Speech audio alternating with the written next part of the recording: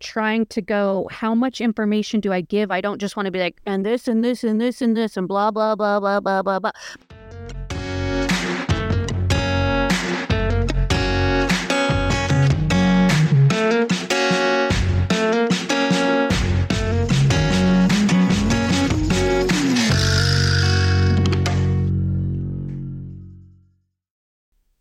Hey, everybody. Welcome to the Bears and Brews podcast. I am Pam. Hey. I'm joined by Charlotte. Sorry, I totally interrupted already.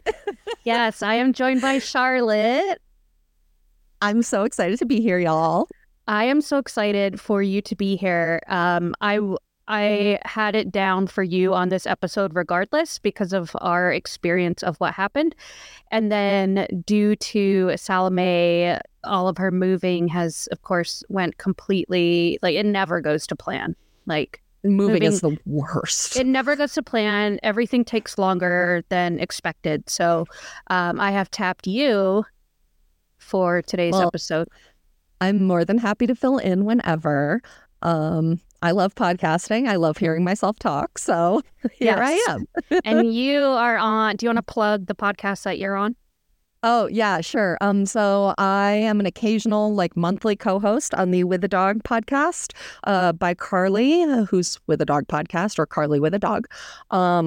And we also have an exclusive episode or exclusive podcast that's an additional 2 episodes each month with me, Carly, and Ashley.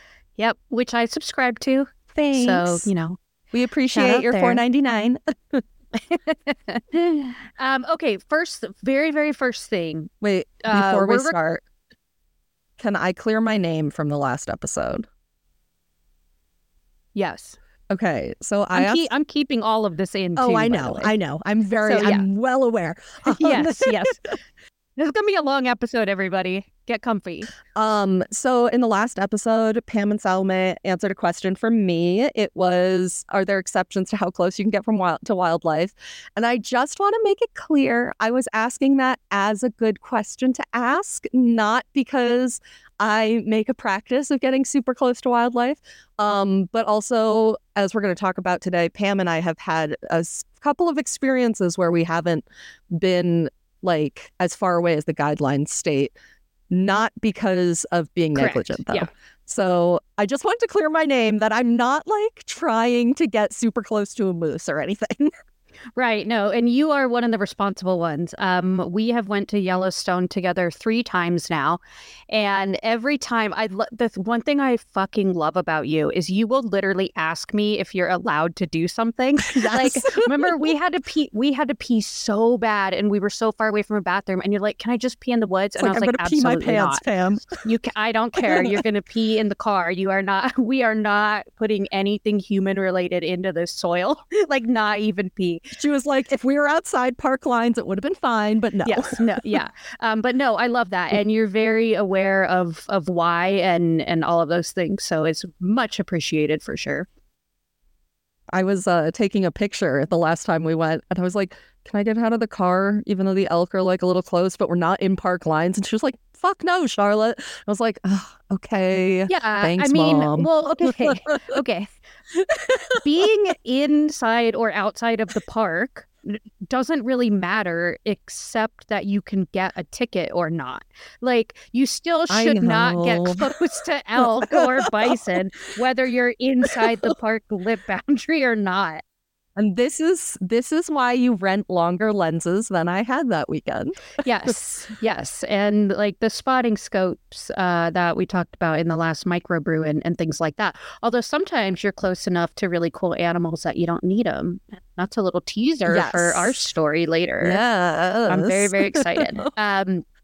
Me too. Okay, before we get into the bear fact and the brew, I just want to remind everybody that voting starts today for Fat Bear Week. The bracket was revealed Monday night.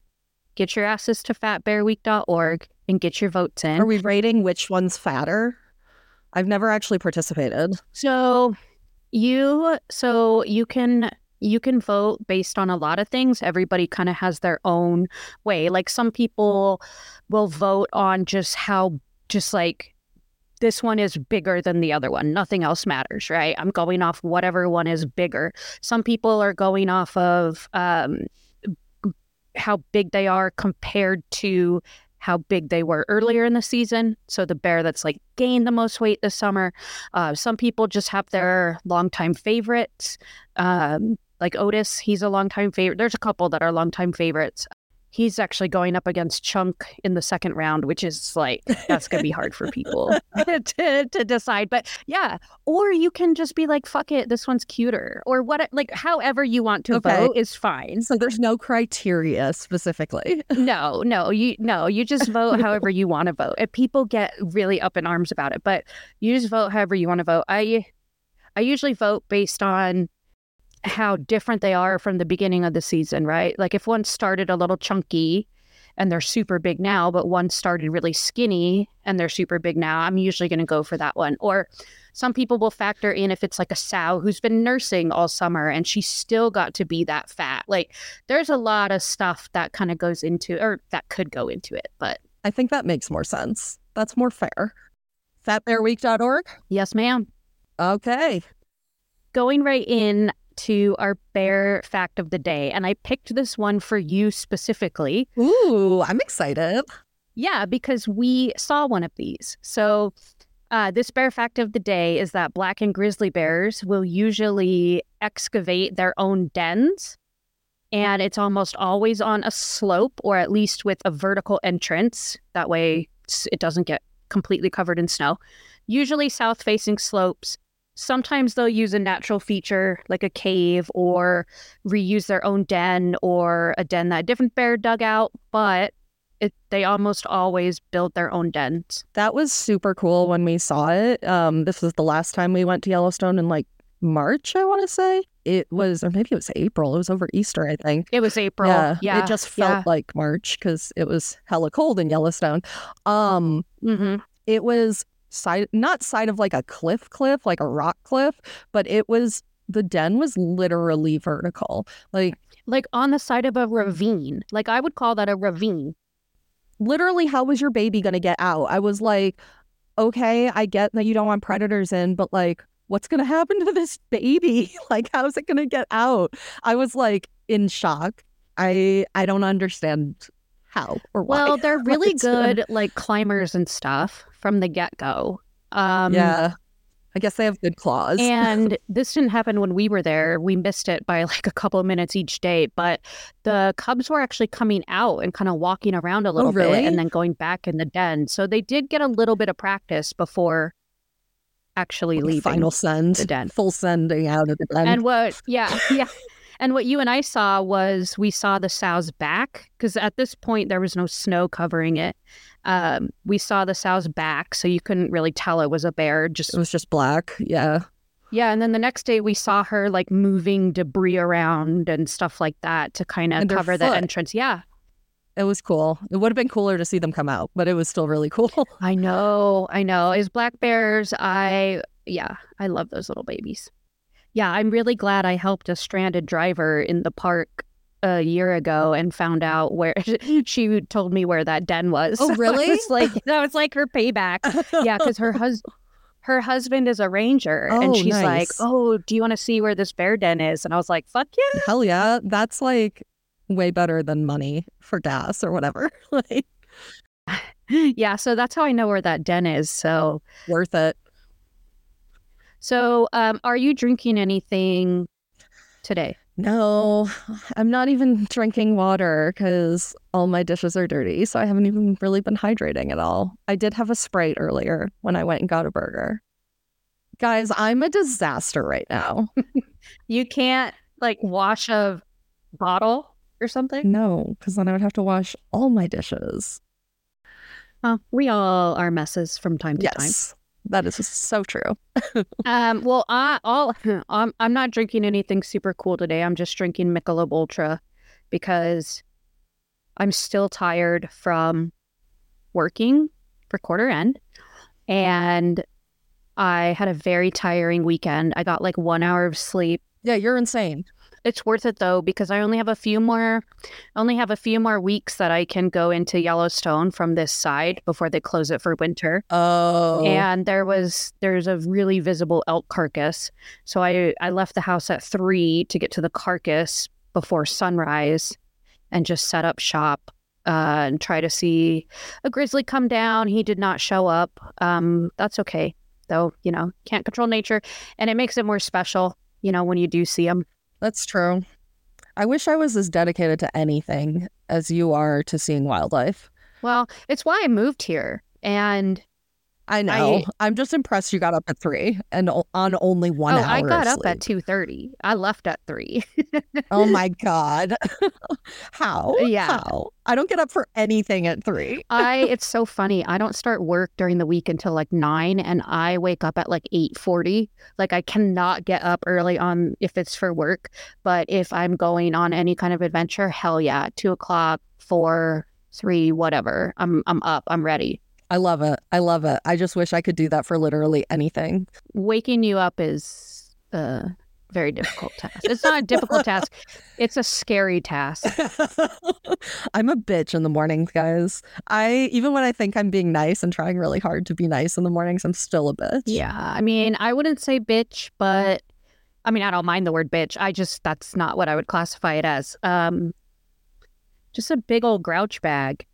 Just like, I'm not sure if that's better or worse. all right. So you know why you're on. You know what today is about. I'm hoping I will title this episode some way that doesn't give it away, as has been the usual so far, because I just like to be a smartass. But you know the answer to this, but I want you to, this is wrong answers only for the animal introduction. Okay. Wrong answers only. What animal has the largest geographic range of any land mammal in the Western Hemisphere? Barn mouse. Is that a barn mouse? I don't know, a mouse. A mouse that lives in a barn? A mouse in a barn. Yeah. I think they have a different name, but mouse. Like a field mouse? Yes, that's the word I was thinking of. Or a barn cat. I, mixed up those two things that live in barns. I think a barn cat has the widest geographic range. A horse cow. I mean, we could just pick all sorts of things that live in barns. So your answer is wrong, yes, as we've established. You said wrong answers only. I know. I just want to call that. Okay, so we are talking today about mountain lions, aka cougar, puma. Although I feel like mice, they probably also have a really wide geographic range. Probably just as wide, they're just not wild. I mean, yeah, mice, but that's a lot of different species of mice. Oh, okay. And a mountain lion's like a mountain lion. Yeah. Yeah. So, yeah, I mean, you could say that's like saying birds. Like, yeah, but what kind of bird? Okay, fair. Yeah, so mountain lions, y'all. Woo! Mountain lions, cougar, puma, catamount, which I've always been like, why the fuck do people call them catamount? But I guess that stems from cat of the mountain. Catamount. Oh, that's so interesting. I've never even heard that term before. I've only heard mountain lion and cougar. Oh, also, you haven't heard puma? I mean, I guess I'd heard that, but I've always thought of a puma as like a different thing and something that's like in South America. That's just the terminology, really, is, puma's kind of more in the tropical, but yeah, they are the same species. There is, so the Florida ones, which are also usually called pumas, those are a subspecies. Okay. But they are the same. And they're also sometimes called panthers, although that term can be applied to black jaguars and black leopards, basically a large cat with like a solid color coat. You can call a panther. The Geneva High School Panthers. I'm a panther. Oh, weird. My elementary was tigers. Oh, really? So we're both big cats. Yeah. I feel like big cats are popular. But so you don't live there now, though. your state that you currently live in, Colorado, actually has the highest population of mountain lions in the US. Well, that's why. So one thing we're going to talk about, I'm just going to mention it right now, is that Pam and I saw a mountain lion in Yellowstone, which was super cool. And Colorado has, you said, oh, like this is like a once in a lifetime thing. And I was like, really? It is? And it's because in Colorado, there's so many, like I had a boss at one job who she was like, yeah, the last couple of days, there's been a mountain lion on my porch, just like walking past. And like, I have friends who have had like near misses with a mountain. I have a friend who was like 20 feet away from the mountain lion, had to like quietly creep away and pick up her dog. And it was like a whole thing.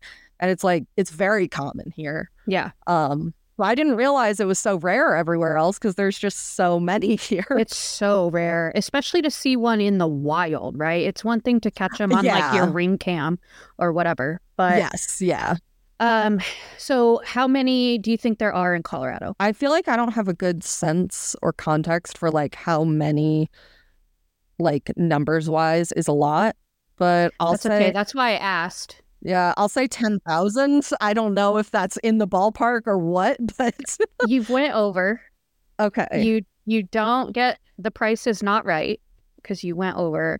It's about 7,000. Oh, okay. I was pretty close. I was like, is it 300? Is it 300,000? I literally don't know.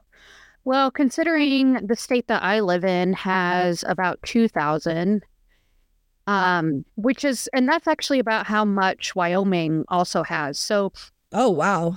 And we're like this kind of band along the Rockies is where they're most dense. So, yeah, I think us and like Wyoming, Montana, we're all about the same. And then you just like double or triple it, or triple or quadruple it. Okay, so I'm going to give a shitload of plugs at the end of this because mountain lions are not my specialty, but I love learning about them. So there is a really good podcast. Pretty dope. Yeah, they're so cool. So there's a really good podcast called Voices of Greater Yellowstone.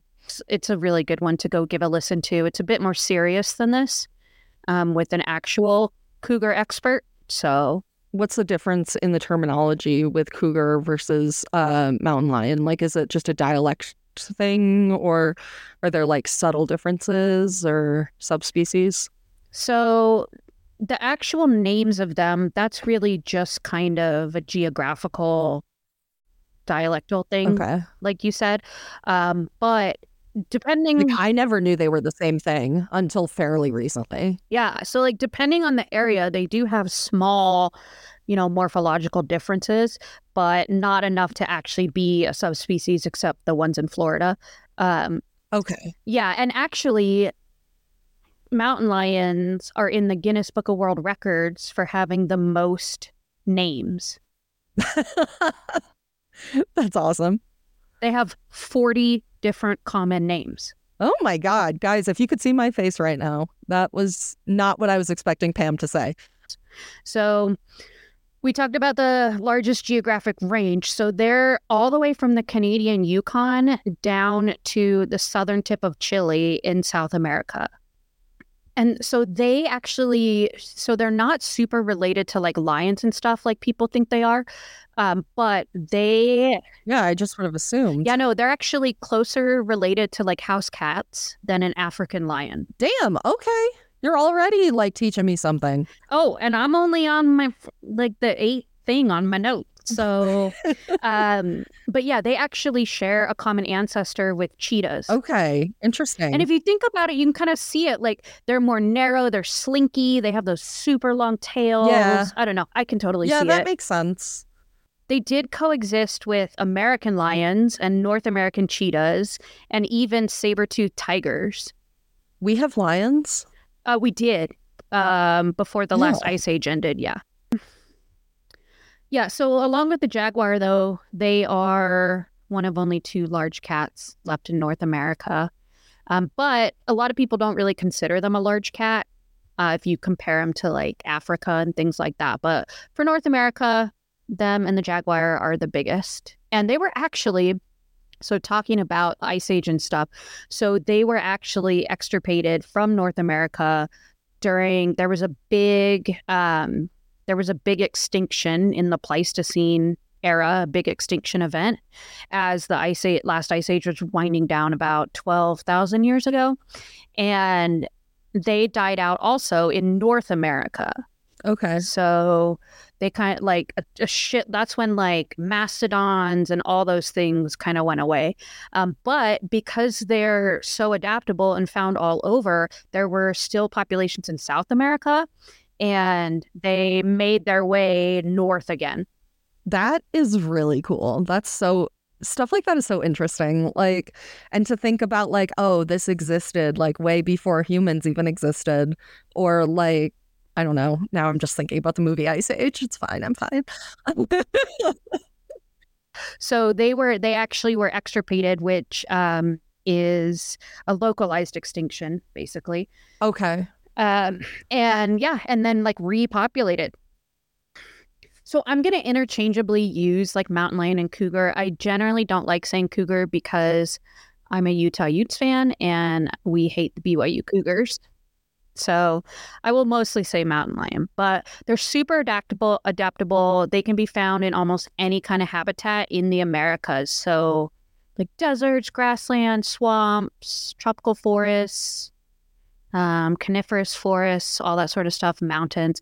They prefer areas where there's a lot of ungulates because that's what they usually eat, and areas where they can hide. So really rocky areas, a lot of trees. Why don't we have them in New York? Because we have both of those things.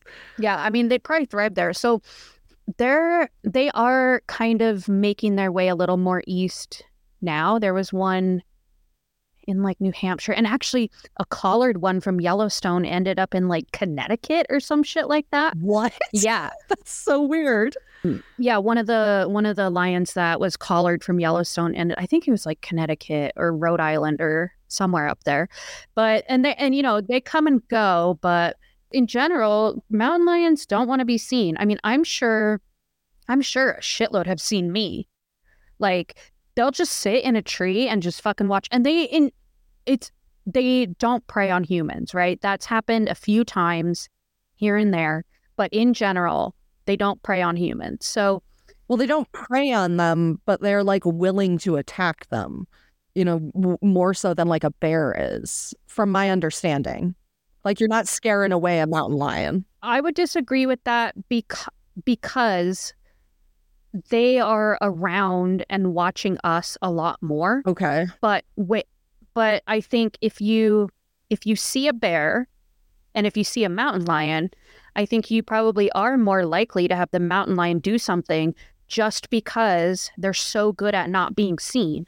So by the time you see one, you're already too close. Holy shit. Like it's there. It's out in the open versus bears, which you see all the time, they run off, right? So right. I wouldn't say they're more dangerous. I mean, that one in Colorado a few years ago that guy ended up like strangling and killing, that was like a starving yearling that attacked him. Even that guy in Utah, was it last year? He is like a 10-minute video. That cougar was not trying to hurt him. She was. Oh yeah, it was like stalking him away from. Yeah. They literally escort them out of their territory. Right, to stay away from the babies, right? Yeah, and I think, again, by the time you see, I don't think they're any more dangerous, and they definitely don't, there's not near as many cougar encounters as there are bear encounters each year, especially with black bears. But in terms of prey, black bears prey on people more than grizzlies do, more than cougars do. Wait, really? The Adirondack bears, you don't really hear about people in the Adirondacks interacting with black bears. They're really afraid of the people. I guess what I mean is when there's injuries based on actual predation, it is more likely to come from a black bear than a grizzly or a cougar. Okay, that's really interesting. Actual predation, like I am stalking you and I'm going to hurt you. Grizzlies, every now and then will do that. Not near as much as black bears, and cougars hardly ever do it. So usually when you're hurt by them, it's for other reasons. Okay. Okay, I guess that makes sense. than actual seeing you as food. Right. So that's the big difference there. Yeah, so I don't know that they're more dangerous. They're not as afraid. I think they're probably more afraid of us than a lot of animals are. But when they get to that, when that levee breaches, they're not. Like, to your point, it would be so much easier to scare away a grizzly or a black bear Right. Okay. than a cougar that's coming at you. In my opinion, it would be easy. It would be more likely to Yeah. get that bear to go away than it would to get the mountain lion to go away. To your point. Okay. Yeah, that's kind of what I thought. Yeah, but I think, the times that they see us and we have no idea they're there are probably a lot. Like, I saw a video of this lady just going on a jog in California in a fucking neighborhood, like not even in the woods, in a neighborhood. It's like a Ring camera, and there's a big bush, and there's a cougar right here, and she comes running this way, and the cougar just goes behind the bush and waits for her to run by. She never knew it was there. Oh, I thought it was... No, she never knows it's there. I was like, oh, shit. And that's kind of what they do. And so... Okay. I think there's been probably tons of times that mountain lions have seen me. And one time in Colorado, I'm pretty sure we were being stalked by one. Really? One of the scariest hiking experiences I've ever had. We never saw it, but I'm pretty sure we were being stalked by one down by Pagosa Springs in the San Juans. Oh, okay. They can be like 7 to 8 feet long because that tail. So their tail is like 2/3 as long as their whole body. And that's one really big way you can tell them apart from like a lynx or a bobcat. I mean, one of the many ways. They're only about 70 pounds to like 150 pounds. That's like as big as a coonhound. So they're not like this huge fucking cat. No, that's way smaller than I would expect. Yeah, and they're about 30 inches at the shoulder. That's literally the size of a coonhound. Yeah, they're not like this, but the thing is, they're super, super muscular, super visually muscular too. So they've got that tawny brown. It's really the only color they come in. Yeah. So, okay, so they mate year round, and they have like 2 to 3 cubs. And so they can have cubs anytime, but they usually have them in the spring to coincide with like the baby ungulates. That makes sense. Yeah. And the cubs, I just love that they're called cubs too, and not like kits or something. They sound fierce. So they can stay with their mother like 15 to 20 months-ish, depending on the season. Okay. That's a way. Oh, it's a long time. Yeah, it's not as long as bears, but it's long. But damn near. Yeah. I mean, yeah, for some bears, I guess black bears, that's about what it is for a black bear. But there's this canyon in Utah, and it's like right up next to a neighborhood, and there was 5 fucking adult mountain lions hanging out together a few summers ago. And I think they were probably related. And we'll talk about some of that social behavior here in just a minute. Yeah, because they're pretty solitary animals, aren't they? I mean, kind of like cats. Well, we'll get to that. Okay. Because that's an interesting topic when it comes to lions. But so why do we care? So some animals like a grizzly or a wolf is considered a keystone species. And that's when a bunch of other organisms rely on the organism in question. And that's not what cougars are. So cougars are what's called... Oops. Well, because most people know the term keystone species, but they don't know the term umbrella species. Okay. And umbrella is what a mountain lion is. I also don't know that. Yeah. So with keystone, you basically have a lot of different living things, whether that's plants or fish or birds or other mammals, whatever, that are kind of relying on this one thing to exist. Whereas umbrella basically means that there are a ton of species under this species that benefit from this organism, but they wouldn't be drastically changed if the organism wasn't around. So if cougars did not exist, there wouldn't be this huge impact on all of these other creatures that rely on them. Versus wolves, like saved Yellowstone. Yeah, pretty much. Yeah. And cougars need a lot of space. So like a male's territory can be up to like 100 square miles. And they Jesus. are territorial. It's not like, I mean, bears will like hang out in the same area, but they won't like start shit with another bear for coming around unless they get up in their space. Whereas cougars, that's like, for a male cougar, that is their fucking home. Their spot. Okay. Yeah. And so when we conserve these large spaces for these cougars, or hint, hint, bears, like this all coincides, right? Like when we conserve these large spaces, it benefits a ton of other species. And again, that can be trees, right? Like aspen trees in Yellowstone, beavers, osprey, eagles, cutthroat trout, like all sorts of different things that are helped by helping this one species. Right. An ecosystem isn't going to collapse if a cougar is not on the landscape, but it will be much healthier if they are. Right.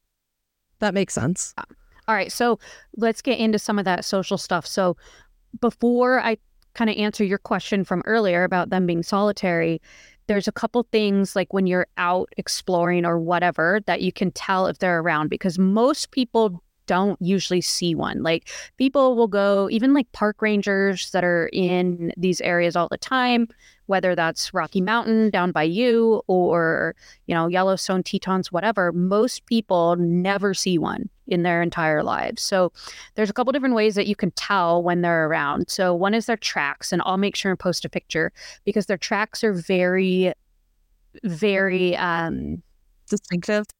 Distinctive. Thank you. Yeah, their tracks are very distinctive. So they're really, really large. They usually don't have claw marks because they have those retractable claws, but sometimes they can. They have like 3 lobes on the bottom. So the way that I think about it is like an extra wiggly bottom part of their main pad. And it's a lot wider too. So if you look at like the negative space in a print, I wish everyone could see this, but I'll put pictures. A wolf or any kind of canid is a lot more narrow and it makes like an X. But a cougar is a lot more wide and it almost makes like an H. Another big way you can tell if they're around is they do these things called scratch piles or like a scraping. So a cougar scrape. And they'll do it. It's not the same as like a scrape on a tree, which they'll also do. But these scrapes, it's like a pile on the ground. So you can see all these scratch marks and you can see these scrapes. And then it's usually all within like a foot also of distance. And there'll be like a small mound of like leaves and dirt and debris. And sometimes there's a little hole there to cover up their scat. Sometimes it's just a cougar scrape on its own. But so yeah, a cougar scrape is to cover up poop? Not always. It can be, but it can also be to like scent mark their territory. So sometimes there's shit in it, sometimes there's not. Okay. I was like, okay, why? Yeah, so it is for like scent marking, but they are pretty distinctive because it's like this, claw marks on the ground or almost like a mini broom and then like a little pile. It's usually from a cougar. That's interesting. Okay. Learn something new every day. Yeah. And their scat is like about 1 inch in diameter and it's like segmented, but it's usually out in open spaces because they like poop to mark. Okay. Interesting. So yeah, you'll see some in the middle of a trail and you'll be like, oh, well, this isn't cougar territory. Oh, it probably actually is. And yeah, they don't want to be seen, but any animal is going to want to use a trail over roughing it, right? Because less energy expenditure. Interesting. All these things I hadn't thought of, but that makes sense. And then like if you were hiking and you see that and it's like looks fairly fresh, you get the hell out. Yep. And there's usually like a lot of hair and even some like bone. Like owl pellets, but for cougars. Exactly. And actually, their scat looks a lot like an owl pellet. Really? Yeah. Yeah. So to answer your question, they are pretty elusive, but they're not as solitary as once thought. So historically, experts have always said like the only time they aren't solitary is during mating season or if there's a female with cubs. Right. And I think a lot of that is due to the fact that it's really hard to observe mountain lions being mountain lions, especially because they're not usually out in the daytime. They're not nocturnal per se, but they are a lot more active at dawn and dusk and in the middle of the night. So it's historically been very hard. Well, there's no people around. Yep. And their pupils, they have one of the widest ranges of how much their pupils can constrict and dilate. So so they can be out whenever.